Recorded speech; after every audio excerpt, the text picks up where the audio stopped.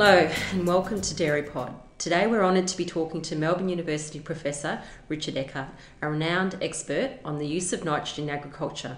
With a strong milk price, dairy farmers are looking to maximise profits by growing as much spring feed as possible. Today we want to explore how smarter use of nitrogen can put more grass in the silage pit while minimising the cost of applications. But before we get started, in our podcast today, we're also privileged to hear about some new research that Richard's working on called the Profit for Nitrogen Project. It's supported by and funded from the Australian Government Department of Agriculture as part of its R&D for Profit program, the University of Melbourne, Tasmanian Institute of Agriculture and Dairy Australia. So Richard, welcome to Dairy Pod. Great, thanks Sharon, good to talk to you. Well, spring has well and truly started in Gippsland. We've received some rain and also through parts of southeast Gippsland. So what are some of the key opportunities that you can see for farmers right now in relation to the use of nitrogen? Thanks. As you say, temperatures are warming up, soil temperature, air temperature is warming up. We've still got enough rainfall around. We've had good rain over the winter period in many areas. Some areas maybe not as much. But what we see with those increasing growth rates is one of the key drivers of growth rate in pastures is nitrogen. Other fertilizers play a role, but they play a background role to support the growth rate that nitrogen can drive. And so the opportunity now to increase the growth rate to get as much grass growth and possibly store some up for the dry summer is in this window in spring, September, maybe October, and the next 4 weeks at least, to put on nitrogen fertilizer, accelerate the grass as much as possible and get that surplus locked away. So when we're applying nitrogen, what sort of rate would you be looking to apply and how would you work that out for starters? Yeah, so we go back to the 4 R's of nitrogen fertilizer best practice: the right rate and the right source, the right placement, the right time.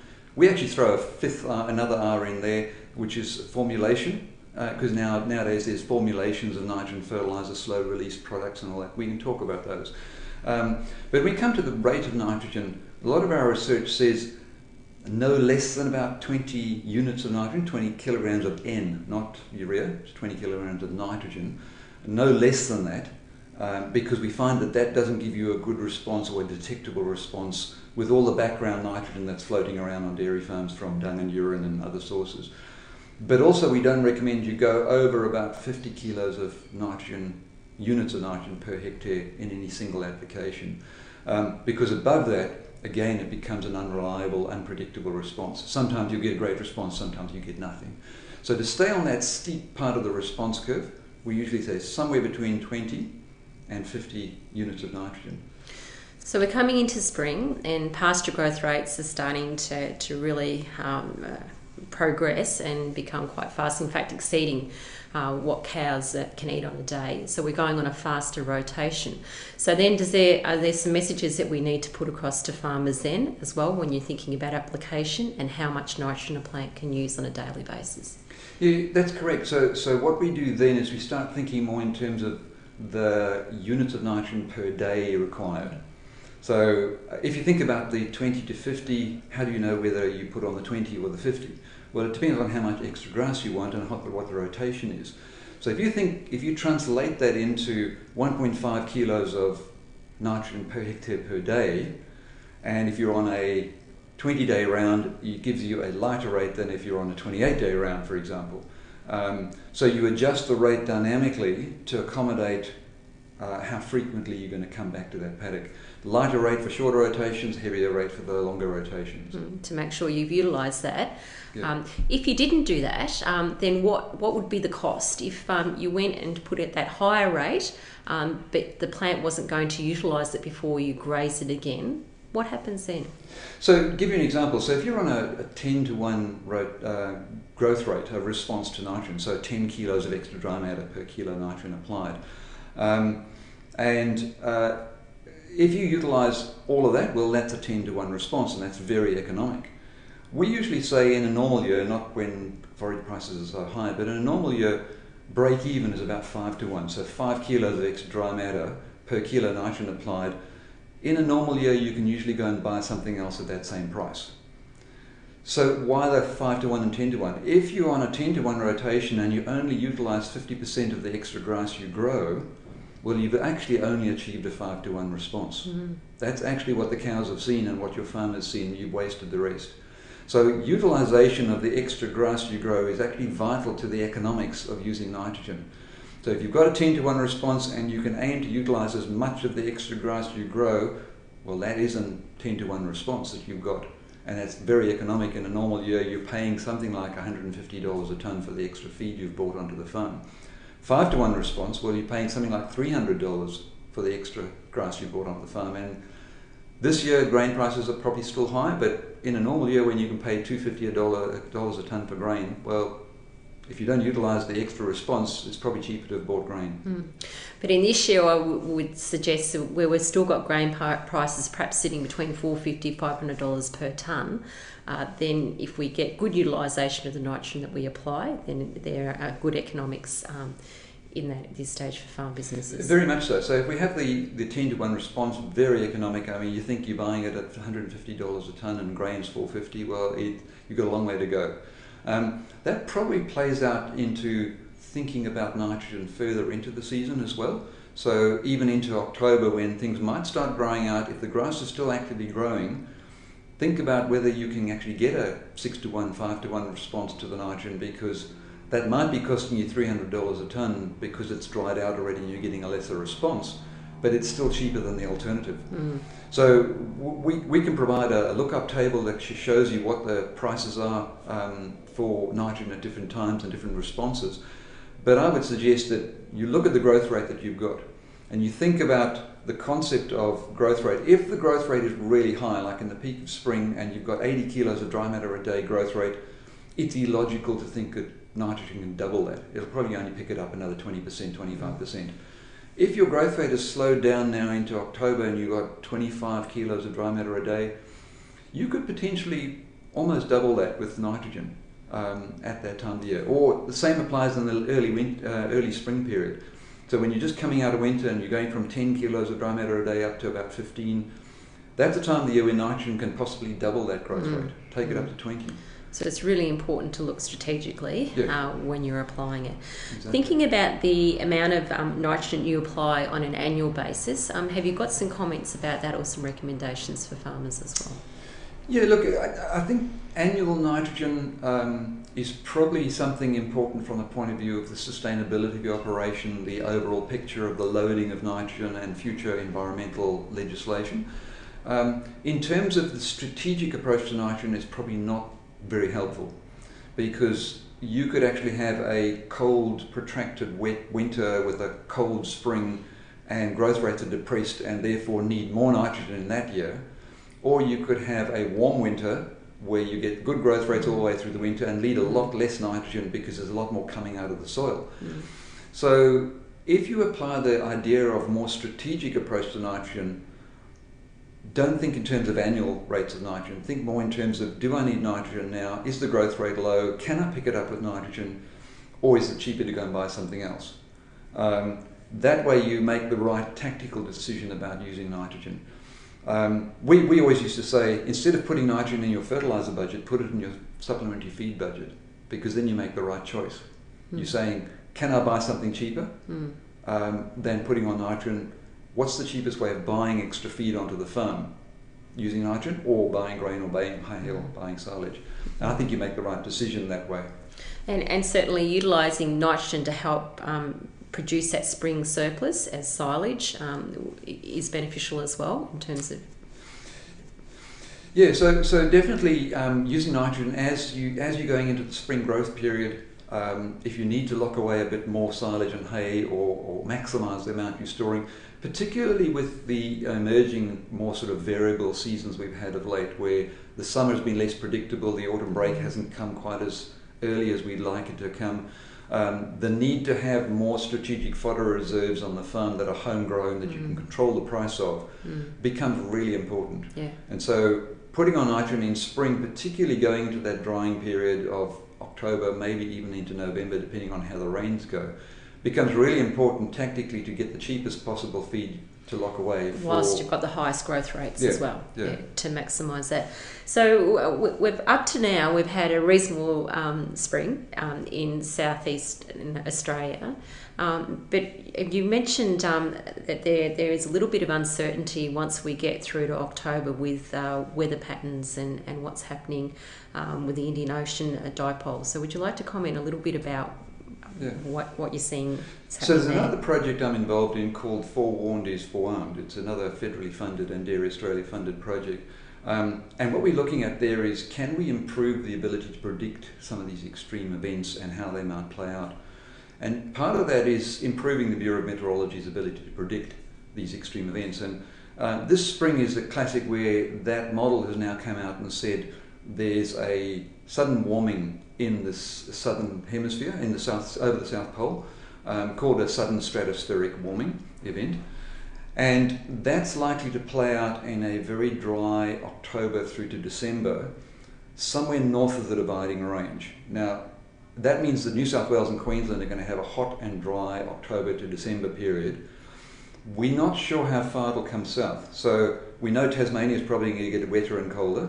Maybe South Gippsland and the back of the Otways might get more rain, but we're not quite sure where the cutoff lies. Coupled with that, there's a positive signal in the Indian Ocean dipole. Put those two together, there's uncertainty from October to December as to whether we'll get drier weather than usual or not. Now, if you are in managing risk, then you'd say, well, let's plan for as much grass growth as we can between now and mid-October, lock away as much as we can, using nitrogen, forward contract to get that locked away and put into silage and hay, because there is a risk after that you may get the rain, but in this kind of climate we're in at the moment, there's no downside of having extra storage on farm, because either you'll need it or someone north of you will need it. And so I don't think there's a downside of this recommendation to put on more nitrogen and to get as much grass growth as possible, because we may only have 4 weeks to get as much as we can. We might have a normal spring. We might be lucky in that south of the ranges we get more rain, and it'll actually be a great all the way through to November, December. We don't know. So the key take-home message from there is that we need to act right now, whilst we've got moisture in the soil. Get your nitrogen out in case we are hit with this drier weather pattern during October. You mentioned that from October through to December. Do your models predict beyond December what's going to happen? The models only predict around to about January at this stage, and they can't tell us much about what will emerge after that. At this stage, well, we know January, February is pretty dry anyway. We don't predict a lot of grass growth during that period unless you've got irrigation. So let's plan for it to be dry from then on through to the autumn break anyway, as per normal. Anything we get in that time's a bonus, but generally we don't plan for much grass growth. You've also started some new research, which we mentioned at the start of the podcast today, which is some work that you're doing on autumn nitrogen use. Would you like to tell us a little bit more about that and what you think will be the key findings of the work that you're doing? So what the best practices used to say, the best practice for nitrogen, so the FirstSmart guidelines, used to say, the moment you come into the autumn break and you've got some rainfall, go out and spread your nitrogen. And we've done a lot of modelling around that, and actually discovered that in Western Victoria and South Gippsland, over the last 20 years, 18 out of the last 20 years didn't give us a response to nitrogen in that autumn period, as per the recommendation. So we had to rethink it. And what we've discovered, there's two things happening there. One, there's just simply not enough moisture. If you've been through a dry summer and you get to that autumn break and you have a 25 millimetre, even a 40 millimetre rain event, that only goes a few centimetres into the soil. The subsoil is still too dry to grow grass. And putting on nitrogen isn't going to grow more grass out of no water. That's just simple physics. And so what we'd say is, at the time of the autumn break, you have to wait until there is moisture down the root zone, plus there is a strong forecast of follow-up rain, so that you know and have confidence that actually the grass will be growing. Then you can accelerate that grass with nitrogen. The other complication of putting on nitrogen at the autumn break is if you've had a dry summer you've had all the soil nitrogen, organic matter break down over the summer. The bugs keep working in the soil even though it's dry. But you've had no plant growth, so the plants haven't actually been pulling that nitrogen out as the bugs have freed it up in the soil. And some work that a colleague of mine, Helen Suter, has done in Western Victoria showed that they had 90 kilograms of nitrogen per hectare sitting in the soil waiting to be utilised at the autumn break. So putting more nitrogen fertiliser on top of that 90 kilograms of nitrogen isn't going to grow you more grass either. So you're wasting your money by doing that. Yeah. So if there's 90 kilos of nitrogen just sitting in the soil waiting to be utilised by plants once they start growing, how long will it take the plants to utilise that? Yeah, so our thinking is at the autumn break, you have rain, there's some growth, there's follow-up rain, probably within the first 4 weeks of getting the start of what we think is the autumn break, which is probably now sometime in May, that sometime towards late May you start thinking, okay, there's enough soil moisture, that nitrogen's probably been taken up by the plant, we can start coming in with nitrogen. It's an important window to think about because you do want to have the plant well fertilised before you go into the cold period. So sometime in late May you've got to think about putting on nitrogen if you want a more vigorous plant to go into winter. But don't put it on too early because it's actually probably going to just get lost. So Richard, I just wanted to touch a little bit on that late application of nitrogen, say in late November. Would you say there's a risk and reward associated with that? Yeah, so originally we used to say coming into the drying period in November that if the soil is drying out, the rainfall doesn't seem to be coming, that you shouldn't put on more nitrogen because it'll be wasted. But actually, this latest research we've done has actually shown that the reward of getting it right on those occasions you do is so high and such a great benefit because you've actually grown that extra hay crop and you've controlled the price onto your farm of a good quality feed. So the reward is actually really high. We also looked at the loss pathway of that nitrogen if you get it wrong. So if there's no follow-up rain, actually you think of nitrogen loss in terms of where's the water going, because water has a big role in nitrogen loss. And at that time of the year you're drying out, so there's not drainage going on, there's not waterlogging going on. There might be a little bit of ammonia volatilisation going on, but actually the nitrogen that you've applied in November generally just hangs around in the soil if there's no rainfall for it to be taken up. And it waits for some opportunity in the future to give you a reward. So we think actually if you are desperate for feed, you really want to take that risk. November nitrogen, actually, if there's follow-up rains predicted or you think there's going to be growth rate, it's actually probably worth doing. Particularly if you did get a summer storm that came through and had a couple inches in it, then you're wetting down to the profile and then you could access that nitrogen. Then you can get that rainfall. Yeah. That's less likely to be a benefit by the time you get to February. So, it has to be early. You know, the November nitrogen, you're hedging that you've still got some soil moisture from the spring period, plus some follow-up rain, you've got enough moisture for growth. And the temperatures are not high enough to lose too much to ammonia volatilisation. If you flip it around to February, it's usually just too dry. So unless you've got irrigation, nitrogen in February probably isn't a great idea. So moving into irrigation and utilising nitrogen as a tool, some tips associated with that, particularly if we're looking, for example, in areas like McAllister Irrigation District and we've got using flood irrigation. What are some key messages we need to think about in those areas? Yeah, so in the warmer period of the year when there's the risk of volatilisation loss, I must emphasise that from the autumn break to November, the risk of volatilisation loss is really small. And if you follow the principle, if there's enough moisture, then it dissolves the nitrogen. The risk of losing that is well below 10%. How quickly does the nitrogen dissolve? Like how much moisture are we talking about? Yeah, so during that May to November period, the urea itself is hygroscopic. That means it actually sucks moisture out of the dampness around it. So just a bit of humidity around it, which you get plenty of in that grass canopy, that's enough to dissolve urea.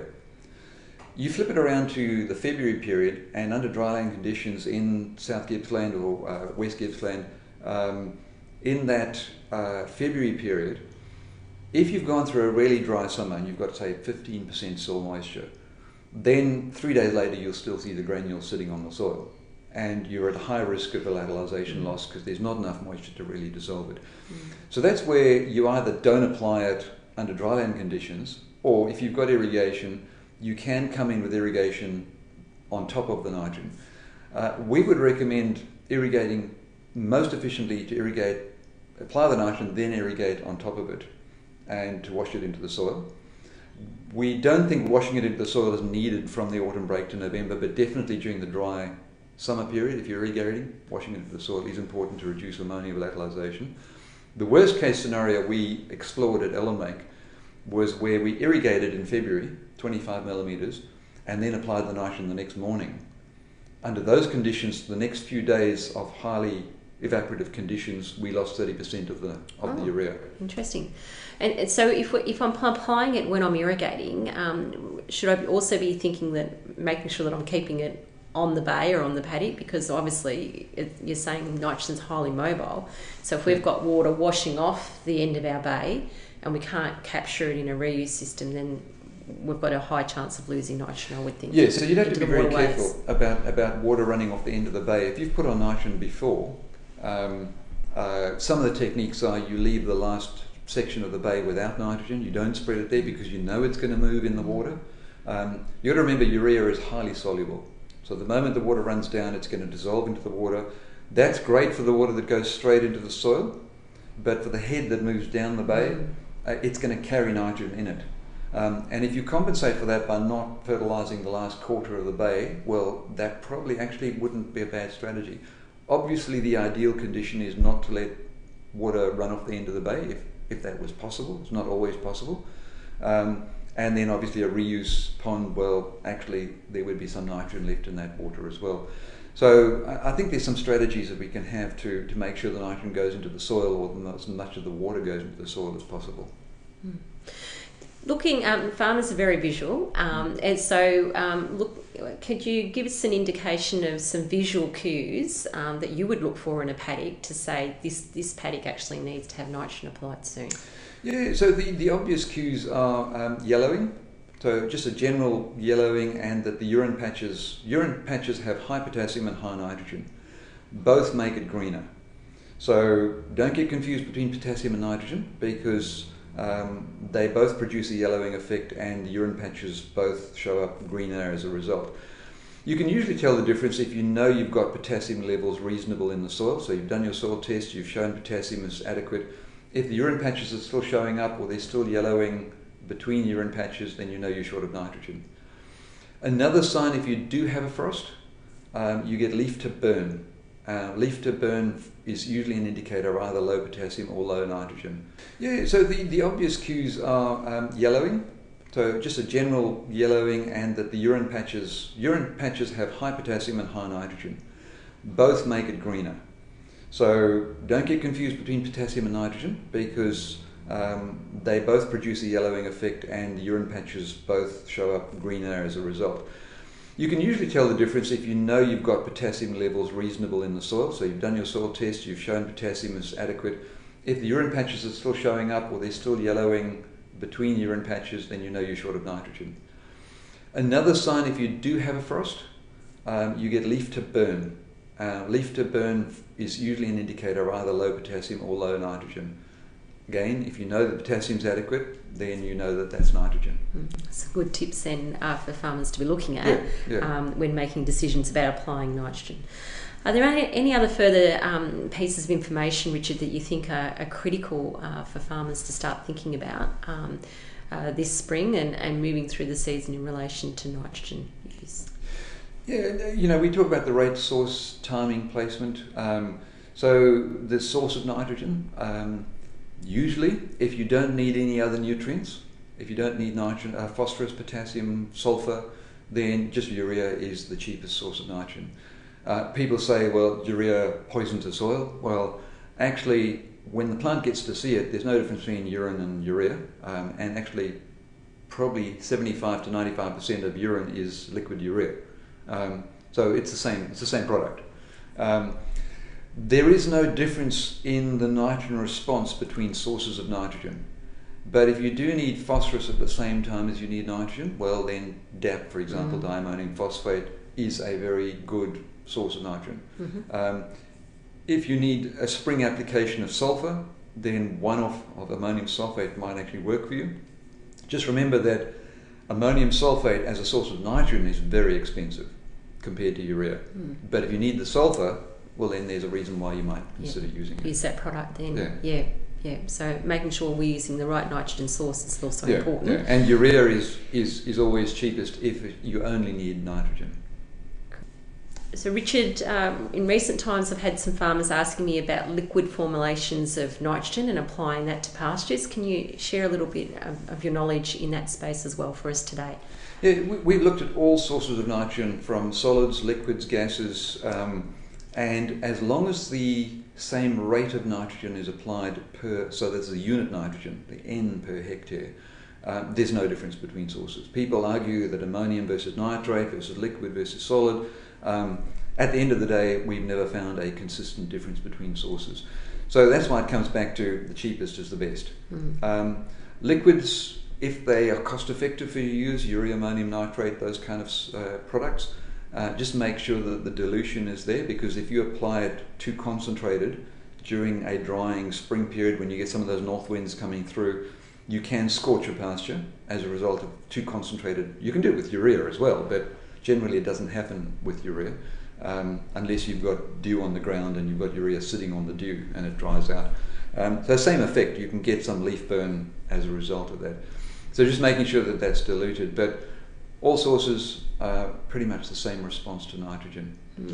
We have seen some farmers applying liquid forms of nitrogen through spray irrigation systems, but then perhaps seemingly that the nitrogen doesn't last as long in comparison to urea. So is that coming back to that story that you just said, that if we're putting on liquid forms of nitrogen, we need to make sure it's an equivalent rate to granulated forms? Yeah, very much so. So that's why when I talk of nitrogen, I only ever talk about N per hectare. You know, we know urea is 46% nitrogen, so you roughly double the rates to get the urea equivalent. But it's really important that's why we keep coming back to say somewhere between 20 and 50 kilograms of N per hectare.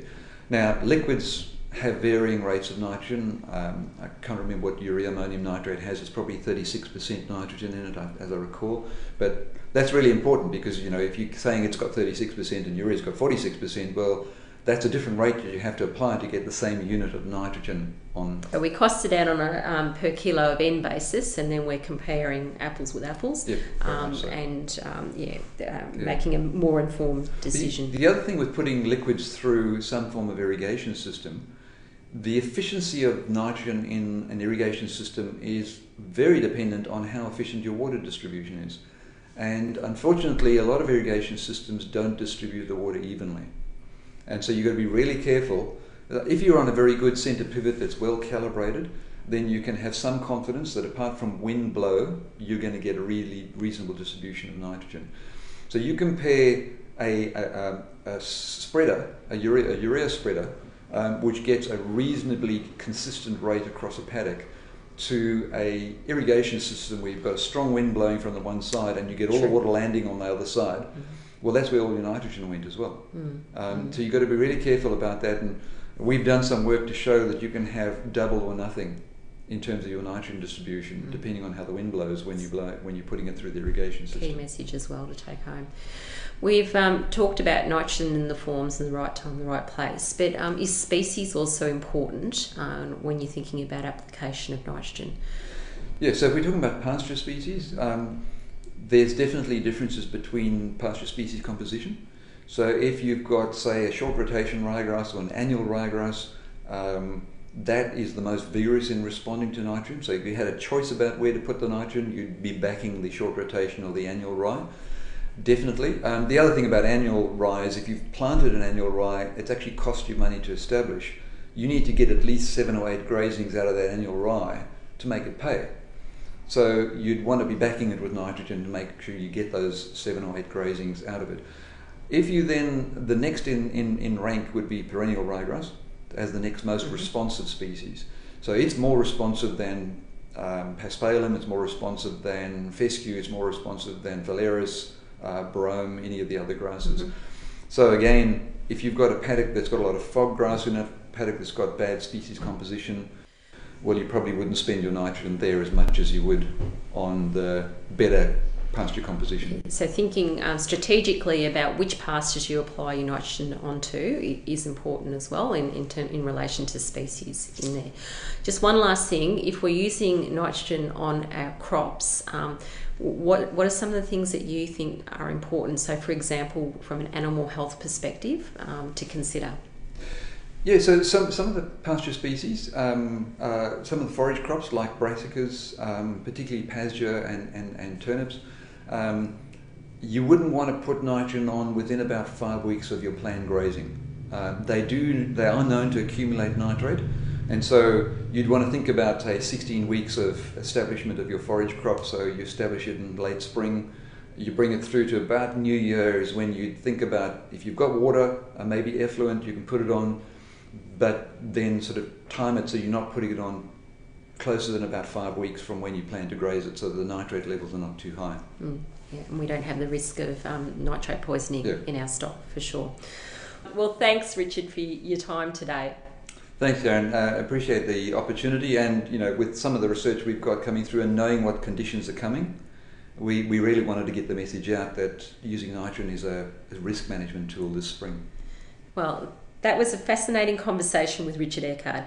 If you want to learn more about nitrogen use on dairy farms, go to www.dairyaustralia.com.au, where you'll find plenty of resources, or have a chat to your local RDP Regional Extension Officer, and they'll be happy to guide you in the right direction.